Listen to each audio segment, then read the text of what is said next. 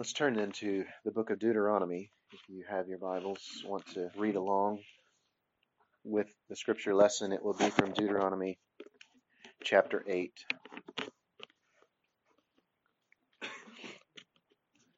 Deuteronomy chapter 8.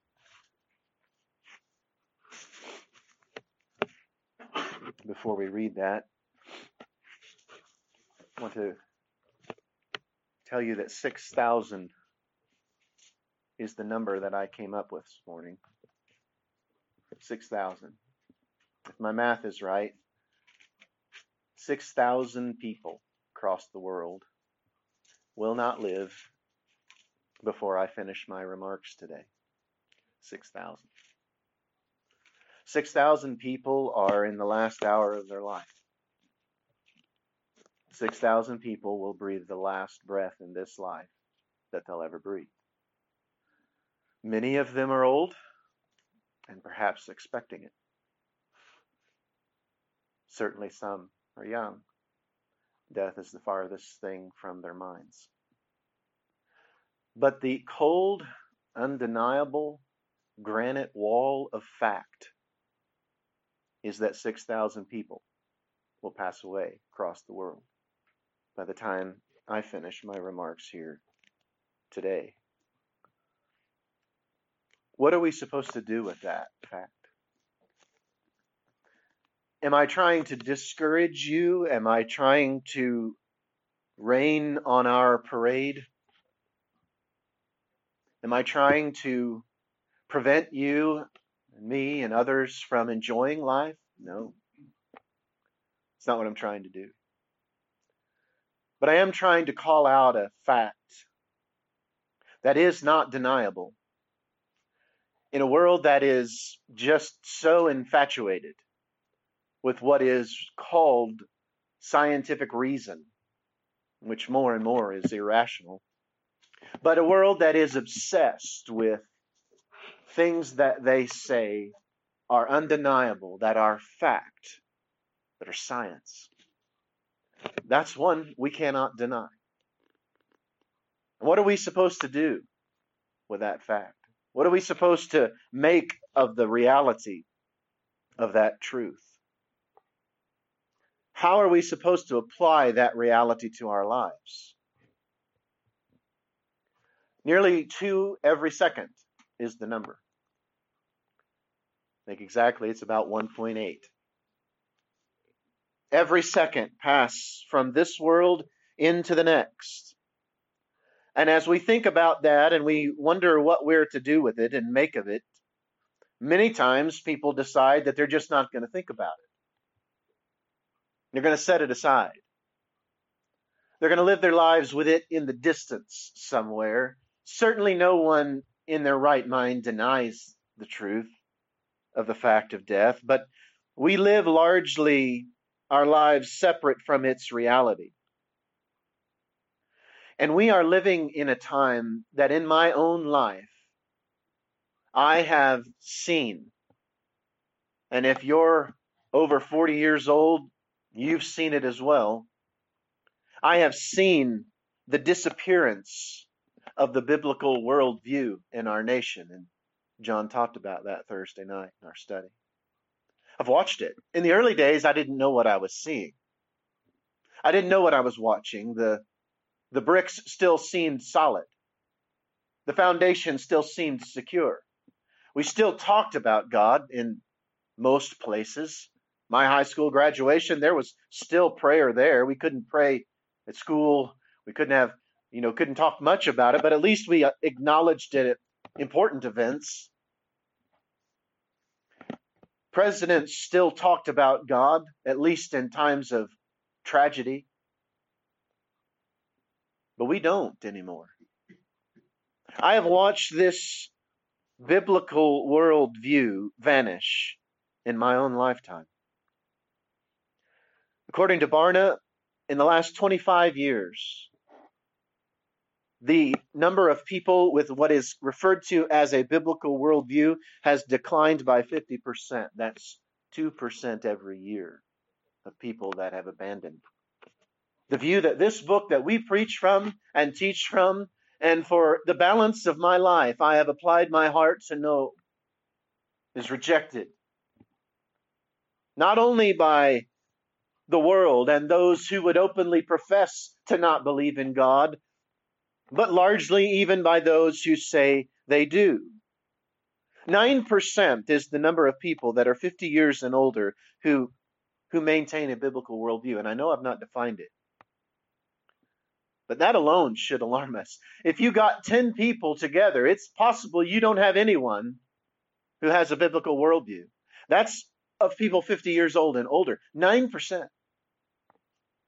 5% is the number for those 30 to 49. 5%. Gathering a random number of people in the world and you just pulled people together, you'd have to gather at least 20 people to have a hope that one might have a biblical worldview.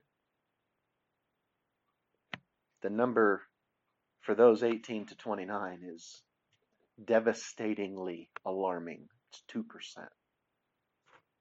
2%. You're now going to have to gather a random group of 50 people just to have a hope that one of them sees the world the way God describes it in the Scripture.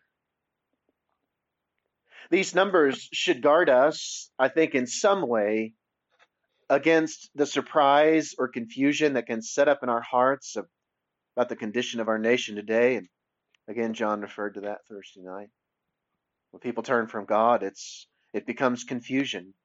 The decisions of a nation with so few holding to the Bible, they're bound to be poor decisions. They almost cannot be but poor decisions. If the way that most people think today makes sense to you, I want to tell you that's probably a red flag with regard to your own biblical worldview. If we think like most people think today, that should be a cause of concern for us. Now, before going further, please do not hear what I will say to you today in any way as saying that I believe myself or our church or anyone else who holds to a biblical worldview makes me think that we are better than anyone else. That's not at all what I think. That we somehow have more intelligence or that God loves us more than other people. It's not what I think at all. This was the mistake and the error of the Pharisees, who began to believe themselves better than other people because of what they believed themselves to be, according to a set of laws and rules and regulations that, frankly, God never gave in the first place, many of them, and turned them into a practice of life, a way of dressing, a way of talking, a way of behaving, washing your hands before you eat, or it's ungodly not to. Going less than, make sure you don't walk more than, 3/4 of a mile, something less than a mile on a Sunday, or you are ungodly and you're somehow less than other people. That's not the place from which I'm coming today.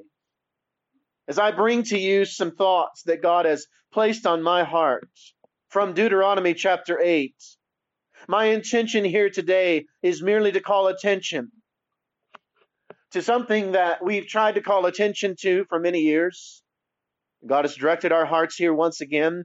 Direct our attention to the vanishing biblical worldview and the grave danger that places us in. Danger here in this world, surely, certainly. But danger in the world that is yet to come. It's grave danger. It's dangerous for us to be where we are as a nation, and to be where you might be if indeed you are not one who knows God and understands the Scripture in light of the Lord's assistance through His Holy Spirit as He guides and directs your life. I know in many places that my voice will already be dismissed and turned off. I know that if somehow God were to have made it possible or make it possible in the future for millions of people to hear what we're saying here today, I know that most would leave, laugh me off a stage, mock, ridicule, dismiss. I understand that.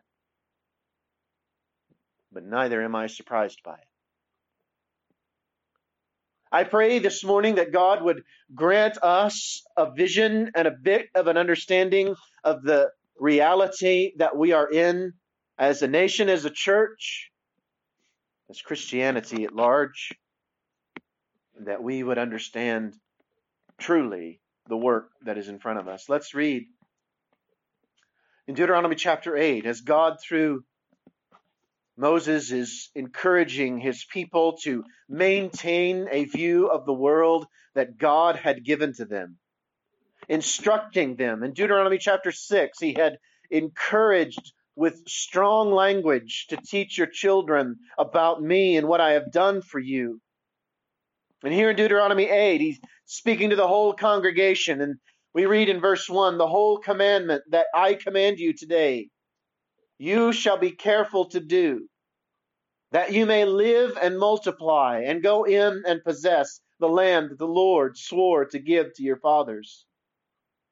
And you shall remember the whole way that the Lord your God has led you these 40 years in the wilderness, that he might humble you, testing you to know what was in your heart, whether you would be humbled, whether you would keep his commandments or not.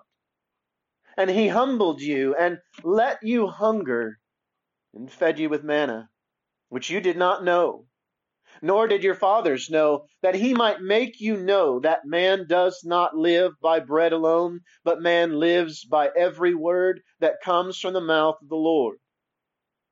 Your clothing did not wear out on you, and your foot did not swell these 40 years. Know then in your heart that as a man disciplines his son, the Lord your God disciplines you. So you shall keep the commandments of the Lord your God by walking in his ways and by fearing him.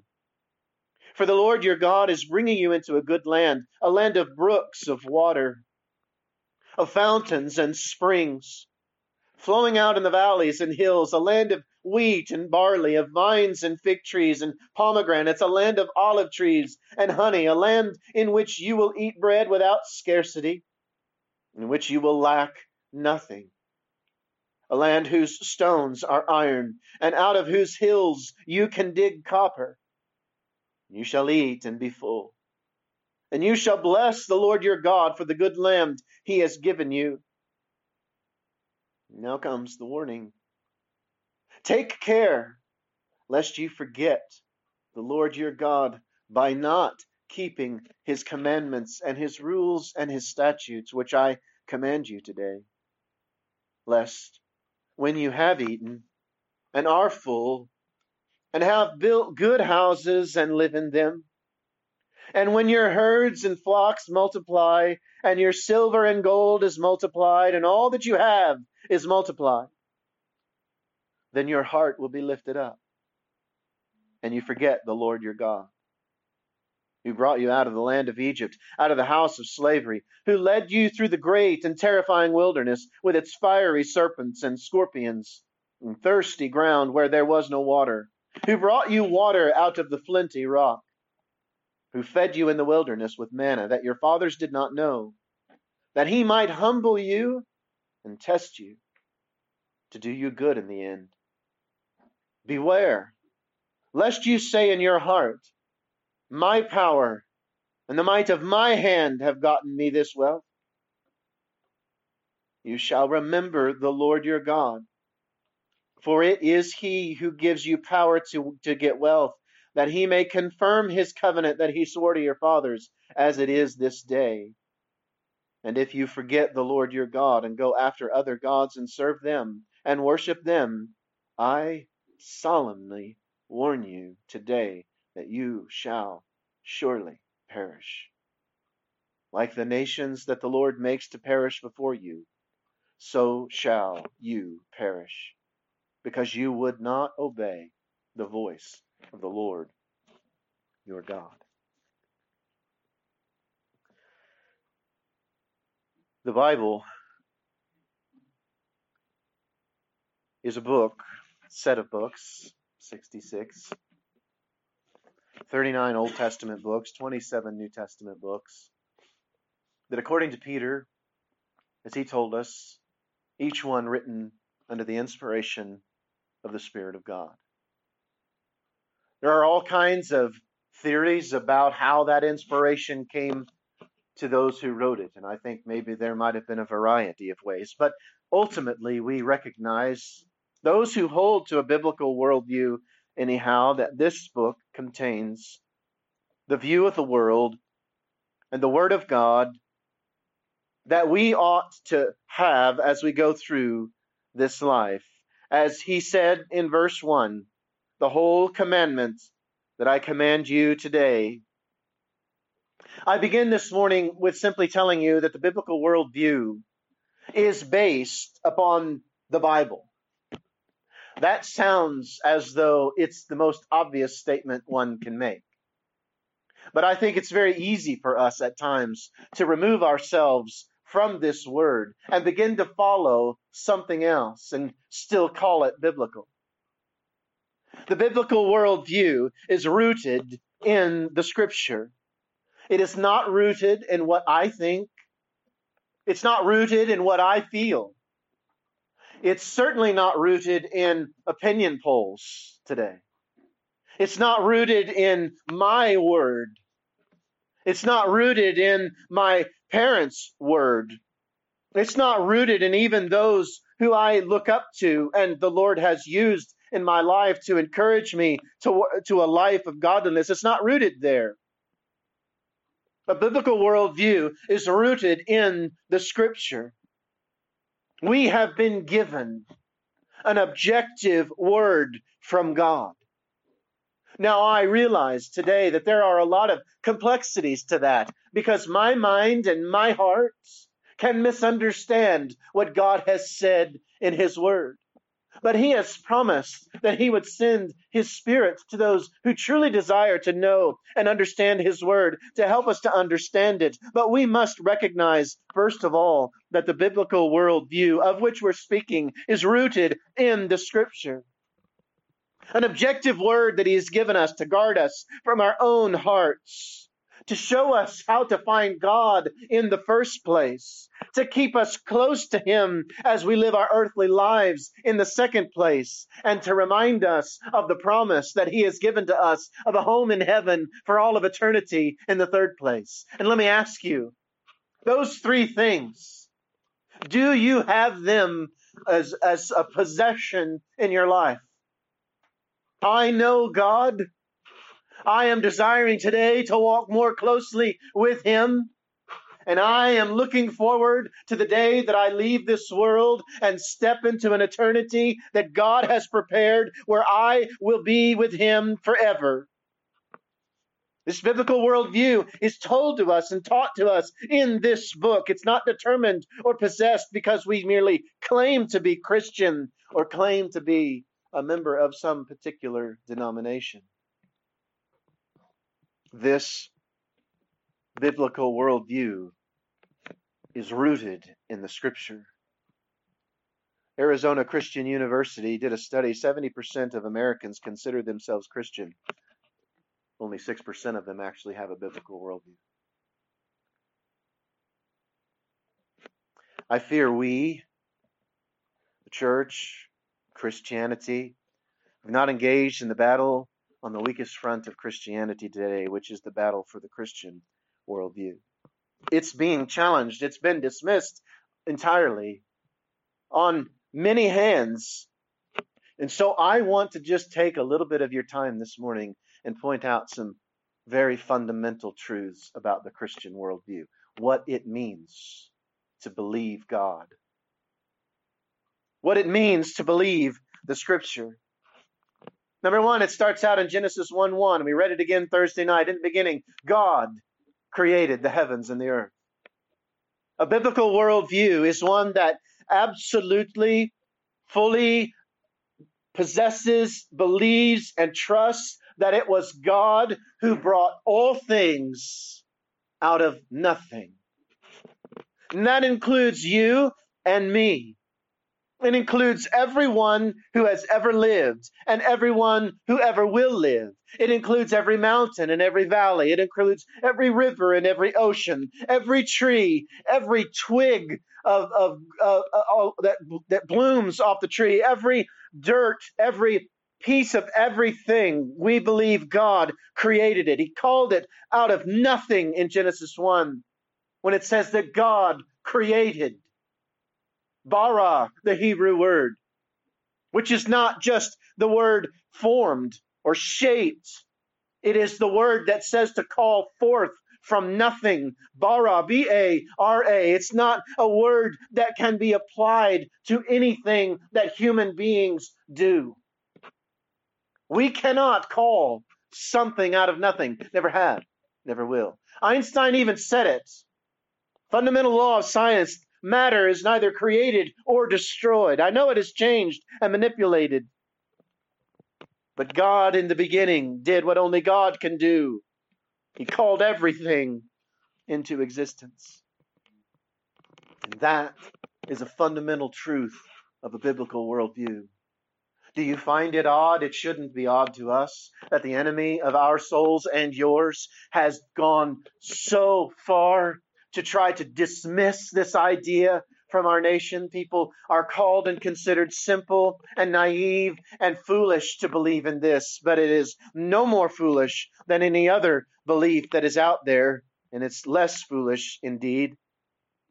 God created it, absolutely everything. That's number one. That begins it. You don't believe that, you don't have a biblical worldview.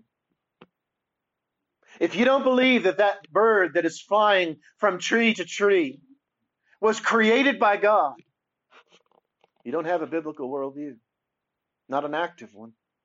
If you don't believe that it was God who created man, who then created the essential elements that are necessary to create a vehicle so that we could build them and make them go, if you don't believe that it isn't God at the root of it all that is making everything work, you don't have a biblical worldview. Your thinking is not biblical. If you think that it was just mere coincidence and chance that we have evolved to such a place that babies are born to women and it wasn't God who gave them life, you don't have a biblical worldview. If you think for a moment that your life is yours to do with as you please, you don't have a biblical worldview. Because God created it.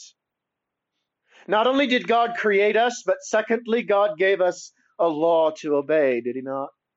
Didn't what he did with Adam and Eve in the garden, Genesis 2:16 and 17. The Lord God commanded the man, saying, "You may surely eat of every tree of the garden, but of the tree of the knowledge of good and evil you shall not eat. For in the day that you eat of it, you shall surely die." Krisis, K-R-I-S-I-S, is the Hebrew. And we think of death and what he was saying to Adam and Eve was that you'll die and you'll be no more. And that word in the Hebrew doesn't even mean that. It means separation. In the day that you eat of this, you will be separated from me, is what God was saying. And that is, by the way, the definition of death. To be separated from God. And that's why this physical death of this body that one day will take me, it's not death for me. It's a separation to eternal life.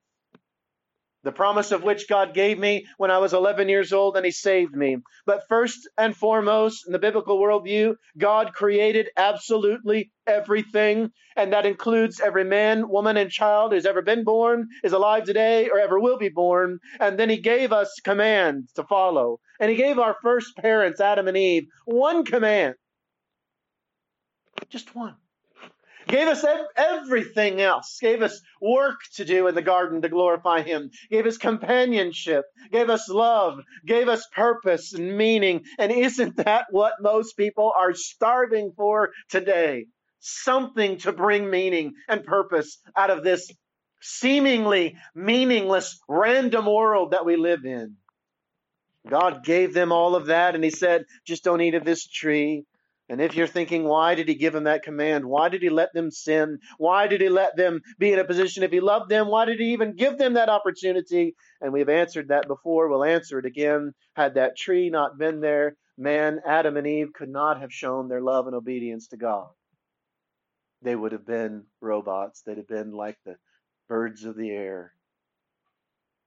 But they were created uniquely, and they were different. And so are you. And you know it. You know it.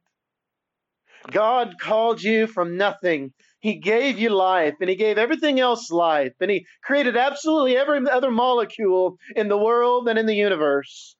God has given you a command, and that command is this, according to Jesus: love God with all your heart, your soul, your strength, and your mind. Love Him with all of it, and then love your neighbor as yourself. On these, Jesus said, all the law and the prophets hang. So God gave you life, and He gave you a command, and He gave you a command, and it was in His prerogative to do so. It was His, was it not His prerogative? Many people today, you tell them that God expects something from them, they will object to that. What right does God have, people might think, to expect something from me? What right does He have to do with my life what He says He has a right to do? Well, let's read Jeremiah 18, 1 through 6, the word that came to Jeremiah from the Lord. Arise and go down to the potter's house, and there I will let you hear my words. So God says to Jeremiah, go down to the potter's house, the one who shapes clay, the potter. And He says, go to him, and then I'm going to tell you something.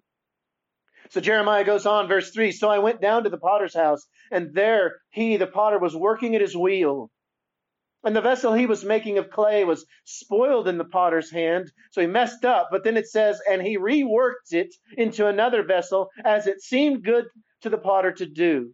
So Jeremiah has gone to the potter's house. God says, I want you to go there because I'm going to give you a lesson. I'm going to tell you something. I'm going to teach you something. And he goes and he sees the potter and he's shaping the clay, and the potter makes a mistake or something happens, and then the potter reshapes it and puts it in the way that the potter said, according to the word of God, the potter said was good to do. Then the word of the Lord came to me, says Jeremiah, O house of Israel, can I not do with you as this potter has done, declares the Lord? Behold, like the clay in the potter's hand, so are you in my hand, declares the Lord. The biblical worldview recognizes the truth of that scripture. God, you are the potter, and I am the clay. It is not me that shapes me so much as it is you. You allow me to have freedom of choice and will that you've given me that's unique among all other creations. And yet, Father, I acknowledge that I am like the clay on the potter's wheel. And I pray, God, that you would shape me into that vessel that you would have me to become. And I know, Father, that if I push against you and resist you, that you will allow me to make a mess of myself. You will allow me to make a mess of my life. But God, may you help me to let you shape me. It is your life. It is not mine. Similarly, in Isaiah chapter 64 and verse 8, but now, O Lord, you are our Father. We are the clay, and you are our potter. We are all the work of your hand. Among the attributes of a biblical worldview, the idea that God is and as is our maker, and as our maker has every right to do with us as he sees fit, seems to have all but vanished in the average mind today. God created everything. He created you, every person. He gave humanity a law to obey, and we broke it. That's third. on the list of a biblical worldview. We broke God's law. Genesis 3, 6, and 7. That awful chapter without which you cannot have a biblical worldview. Says in verses 6 and 7, when the woman saw that the tree was good for food, after listening to the enemy of man's soul, listening to the one who hated her and Adam. Make no mistake, Satan is a master deceiver. He will appear to you as though he is on your side, that he's just looking out for you, that he's just saying, really, does God have a right to say what he did? Really, does God have a right to do what he has done? So after believing him and being deceived by him, the woman saw that the tree was good for food. In other words, you could eat it. It was possible. That it was a delight to the eyes, and that the tree was to be desired to make one wise, and therein lies the heart of the temptation. She took of its fruit and ate, and she gave some to her husband that was with her, and he ate. And the eyes of both were opened, and they knew that they were naked, and sewed fig leaves together, and made themselves loincloths. Biblical worldview, point number 1, God has created it all. Point number 2, he gave us a command. Point number 3, we broke it. Broke it fully aware of what it meant to break it. God didn't lie to us. He did not deceive us. He said to them, if you eat of this tree, you will surely die. And in Romans 5, verse 12, Paul, basing upon that, says, therefore, just as sin came into the world through one man, and death through sin, and so death spread to all men because all sinned. So all suffering, all death, all sorrow, all grief, all of these things, they are a result of the sin that man brought into the world through his disobedience. That's what the Bible tells us. And that is what we believe who know God, because we know that we ourselves have sinned. It's one of the first things that God comes and reveals to us. As I've shared so many times in my own personal testimony, pretty good little boy in my eyes. I'd had something of an unusual first 11 years. Born into a family whose parents were drug addicted, in a mess. Many siblings, in fact, siblings I didn't even know I had until I was an adult.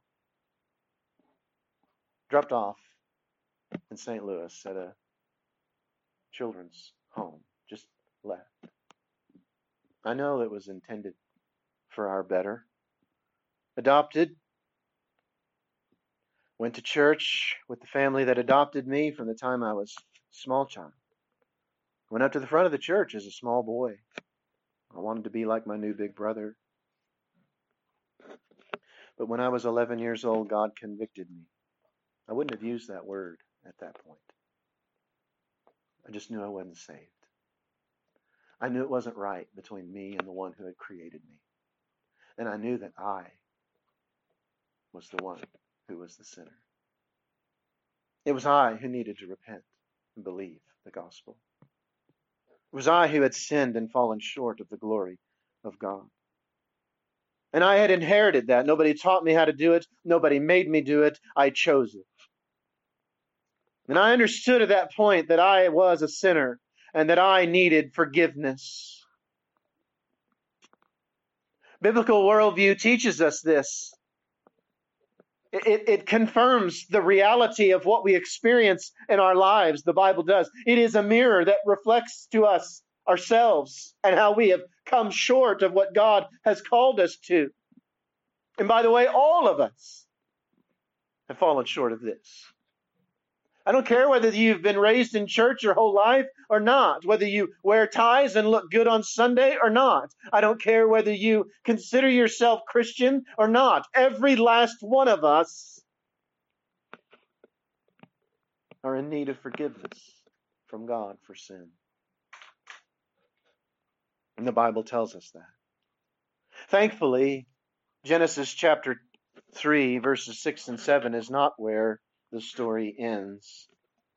In verse 15, God Himself reveals to us the fourth tenet that I want to tell you today of the biblical worldview, and that is that God Himself has implemented and fulfilled the plan of redemption. He didn't leave us.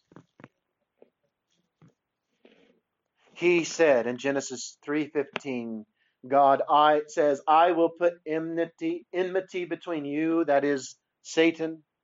I will put enmity or strife between you, Satan, and the woman, and between your offspring and her offspring.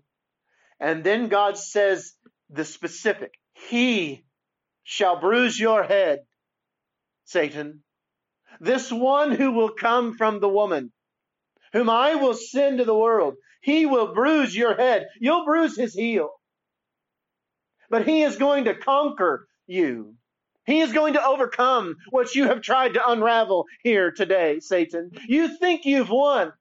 Can you imagine over the thousands of years of human history how frustrated Satan must be time and time and time again? He thinks he has the upper hand, just to realize God always has the upper hand. God has always been prepared for every eventuality. When I was in college, I watched a play, I know I've referred to it a number of times, where God is shown in the first 2 chapters. He's created the whole world, and He's created everything, and Adam and Eve are in the garden, and everything is good. And then they portrayed chapter 3, how man fell from the law, and they portrayed God and the Lord and the Spirit as they were surprised. I remember thinking even then, God wasn't surprised. I didn't catch God off guard. Satan, you think you've won here, but all you have done is secured your defeat, because I'm going to send one into the world who will redeem, who will pay the price for this sin, so that anyone who believes in Him, according to John 3:16, will have eternal life. God Himself created this plan. Salvation has never been, and it is not today, and it never will be, a plan or work of man. He wouldn't. It couldn't be. We couldn't have dreamed up or pulled this off on our own. Only God could. I want you to consider with me as I read through this very quickly. I want you to take a breath before we begin. I want you to consider all the prophecies and how statistically improbable or impossible it was for Jesus, one man, to fulfill them all, but He did. If you don't believe this biblical worldview, and you think that those who hold to a biblical worldview are just crazy, unthinking, irrational people, I adjure you, I ask you today to give me 2 minutes of your time. Because this is what we believe about Jesus Christ, and this is why. In the Old Testament, hundreds of years before Jesus came, He fulfilled so many prophecies, it boggles the mind. Let's listen. Born of a virgin, Isaiah 7:14. Come from the line of Abraham, Genesis chapter 1. Genesis chapter 12. A descendant of Isaac, Genesis 17:19. A descendant of Jacob, Numbers 24:17. From the tribe of Judah, Genesis 49:10. The heir to David's throne, 2 Samuel 7:12 and 13. Would be called Emmanuel, Isaiah 7:14. He would spend time in Egypt, Hosea 11:1. A massacre of children would happen at His birth, Jeremiah 31:15. A messenger would come first and prepare the way for Him, Isaiah 40, verses 3 through 5. He would be rejected by His own people, Psalm 69:8. He would be declared the Son of God, Psalm 2, verse 7. He would be called a Nazarene, Isaiah 11, chapter 1. He would speak in parables, Psalm 78, 2 through 4. He would heal the brokenhearted, Isaiah 61, 1 and 2. He would be a priest after the order of Melchizedek, Psalm 1, 10 verse 4 and Hebrews 5:5. He would enter Jerusalem on a donkey, Zechariah chapter 11 verse 12. He would be praised by little children, Psalm chapter 8, verse 2. He would be betrayed, Psalm 41, verse 9. The price of his betrayal would be 30 pieces of silver, Zechariah 11, 12, and 13. The money from his betrayal would be used to buy a potter's field, Zechariah 11, 12 and 13. He would be falsely accused, Psalm 35:11. He would be silent before his accusers, Isaiah 53:7. He would be spit upon and struck, Isaiah 50 verse 6. He would be hated without a cause, Psalm 35:19. He would be crucified with criminals, Isaiah 53:12. He would be given vinegar to drink, Psalm 69 verse 21. His hands and feet would be pierced, Psalm 22:16. He would be mocked and ridiculed, Psalm 22, 7 through 8. Soldiers would gamble for his garments, Psalm 22:18. His bones would not be broken, Exodus 12:46. He would be forsaken by God, Psalm 22, verse 1. He would pray for his enemies, Psalm 109, verse 4. A soldier would pierce his side, Zechariah 12 and 10. He would be buried with the rich, Isaiah 53:9. He would rise from the dead, Psalm 16:10. He would ascend into heaven, Psalm 24, 7 through 10. He would sit down at the right hand of God, Psalm 68:18. He would be the sacrifice for sin, Isaiah 53, 5 through 12. He would return a second time, Daniel 7, 13 and 14. Jesus fulfilled them all. In some ways, and I don't want to overstate, it takes more faith to not believe this. One man fulfilling these prophecies, undeniable scripture written hundreds of years before his life. Irrefutable evidence that this is indeed the things that happened to our Lord. This has always been a plan of God. That's a biblical worldview reality. That God made a way for man to be saved. Fifth, and we only have 8 things to say. We'll move along quickly. Fifth, man has now one of 2 choices. God created everything, including you and me. He gave us life. He gave man a commandment. Man broke it. But God made a way for salvation to be possible. Jesus Christ fulfilled it. He died on a cross, gave up his life, raised again on the 3rd day. He's now at the right hand of the Father, making intercession for you, calling you and me to himself. And now then, the biblical worldview, as it progresses, we have one of 2 choices. Repent and believe the gospel, or reject him. That's number 5. Number 6, man now lives to serve one of 2 masters. It's a biblical worldview. We serve one of 2 masters, God or ourselves. Lump that into other men, mammon, as the scripture says, wealth. We can serve God or we can serve something else. It's a biblical worldview. When I put my life to something, I'm either putting it towards service to God or I'm putting it towards service to something else. And number 7, man has one of 2 eternal destinations. One of 2. Heaven with God, hell without him. Finally, much more could be added to this list. But these are fundamental tenets of a biblical worldview. These are the things that biblical Christians believe. These are the essential components of the Christian faith, and I believe that it is important for us to articulate them clearly. Today, perhaps more than ever. To be as Paul when he said, I'm not ashamed of the gospel of Jesus Christ. It is the power of God unto salvation. To not hide behind political correctness, to not hide behind fear of the enemy, who has no hold over us any longer because Christ left the tomb. These 7 things are fundamental tenets of the Christian faith, and they have been fundamentally rejected by most in the world today. If you don't believe in the biblical worldview, then you have some alternative worldview. You do. If you do not believe these things, then you must be believing in something else. You must be believing about life that there's some different origin. God didn't create the world. We evolved. I just want to simply ask you. I want to reason with you. Do you know that? Or do you believe it? How can you know it? In this world, once again, prides itself on scientific knowledge. We believe that God created everything. We believe something else. We believe that life's purpose is to honor and to serve the one who gave us life. Or we believe it's something else.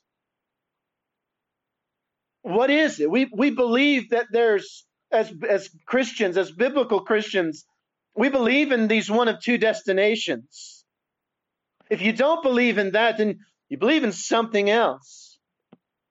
But listen to me now. You cannot know these things from a scientific standpoint. These things lie in the realm far above and beyond what the material world is capable of showing you. It just is. The scientist is by definition limited to the material world. He cannot tell you about things outside of this world that are deep things of the heart, that are there, as God says in the scripture, as He's planted in the heart of man eternity. You ever heard anybody say there's got to be more than life than this? You ever heard somebody say, I'm just dissatisfied with my life. I don't know where it's going. I don't know what the purpose is. I don't know what the meaning is. Do you know what that is? That is God speaking to the conscience of the human being that He created. And the answer is yes. 1,000 times yes. There's more to life than this material world. Oh, there has to be. There must be. I love reading C.S. Lewis and those like him who would tell you and teach you and write about the reality that at one point men realized that there was knowledge in this world of the scientific realities of this world, the rocks and the mountains, and we ought to study them and we ought to understand them. But C.S. Lewis and others would say, but there's a realm of knowledge that is beyond this world. And people used to not be dismissed out of hand when they would say things like that. But today they are. But it's no less true. The rock cannot write you an essay about where it came from. You are speculating about all of it. You're believing something. The scientist, by definition, is limited to the material world. We cannot learn about things that lie outside of time and this world from the scientist. We can't, no matter how learned or respected they might be. These other sets of beliefs will take you down a very different direction in your life than the one that the Bible reveals, which is a blessed way. We want to end with it in a moment. But you'll go the way of the world without even trying if you don't hang on desperately to a biblical worldview. All you have to do to go the way of the world and lose a biblical worldview is to just let go. The river will take you. It'll take you. The river of this culture, this demonic, dark, lost world, this river, this Broadway, it'll take you there. These other sets of beliefs will take you to a very different place. You'll go the way of the world, as I've said, without even trying. It is the default position of the fallen human being. It can, by the way, also become the default position of the Christian if they don't spend effort at building and maintaining a biblical worldview in their own heart. If everything is rooted in this book, at least its root to God, and all that in truth is here, examine and consider, I ask you, how many hours a day, a week, do you spend in this book versus the number of hours that you spend listening to the view of the world that isn't biblical? We are in a battle for the very identity of Christianity in our times and in our day and in our lives. I don't have time to go through it, and I won't take your time to do so. But I encourage you to understand the difference between a biblical worldview and even a moderate Christian view, as it's defined by a society, an organization called the Nehemiah Institute. If you've not heard of them, I encourage you to look them up, the Nehemiah Institute, and their studies on worldview. I want to read to you a moderate Christian worldview. This is not a biblical one, but this is the view of many that consider themselves Christians. When it comes to politics, this is the belief among so many. Law, that is the Old Testament, the law of God, it has been superseded by grace. Therefore, the New Testament has little to contribute to modern political discussion other than encouragement of fairness and integrity. From an economic perspective, this is the moderate Christian view today. Individual responsibility is good, but Christian love requires us to help others unconditionally. The biblical worldview, by the way, the biblical view of this topic, hard work and individual responsibility are rewarded. If you don't work, you don't eat. With the possible exception, of course, of those in trying difficult times or physical handicap or mental handicap. Moderate Christian worldview, when it comes to education, spiritual and secular education are distinct. Children receive academic training at school, whereas spiritual instruction is the responsibility of the family and the church. We've somehow divided our kids and expected them to make sense of both. And they don't reconcile. They don't fit. And so, they're forced to choose if they want to be honest with themselves and their own hearts and intellectually consistent. Religion, moderate Christian view, Christianity is a relationship with Jesus Christ, not a religion with rules and regulations. Repentance, if it is necessary at all, if it is necessary at all, should take a back seat to grace. And we've seen that run rampant. And finally, social issues. Love expressed through tolerance is the key. Calling the private or public actions of others sinful is judgmental, since only God knows men's hearts. I finished the sentences of many Christians today with that. Can't judge. Matthew 7, don't judge lest you be judged. And they don't read the very few verses that follow. It talks about the reality that he's talking about, hypocritical judgment. Finally, as we conclude today, the point of the biblical worldview, and I want you to listen for just a few more moments, because I don't want you to think for a minute that I am just interested in making good little Christians.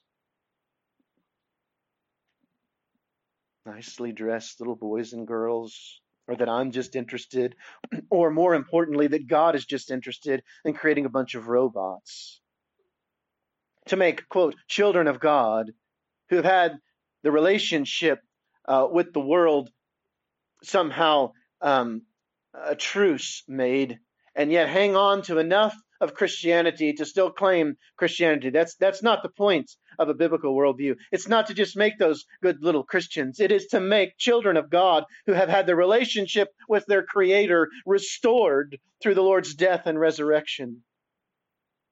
There is a great danger of correct academics when it comes to a biblical worldview with no spiritual life. Again, the error of the Pharisees. It is to prepare, it is to remind us, to prepare us for the eternity that we are all now hurtling toward.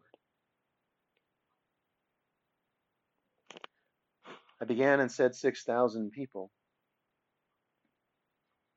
would die while I am speaking here today, and they have. If you continue to do the numbers, as you know, in my mind, I always think down these roads, what does that mean per year? It's 56 million people every year.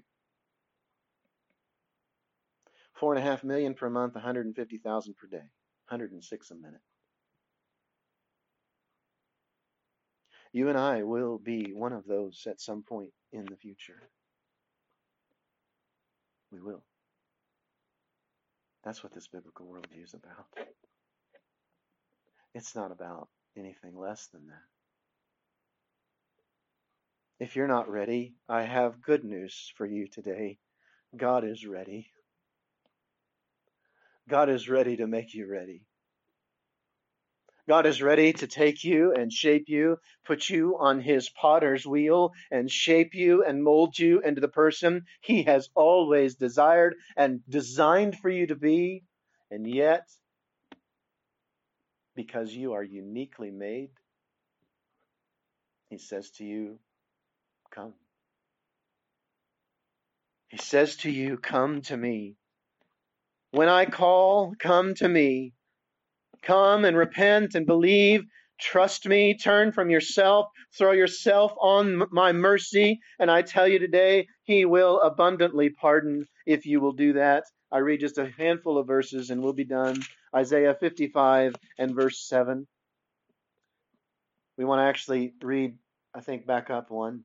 Verse 6 as well. Seek the Lord, Isaiah says, while He may be found. Call upon Him while He is near.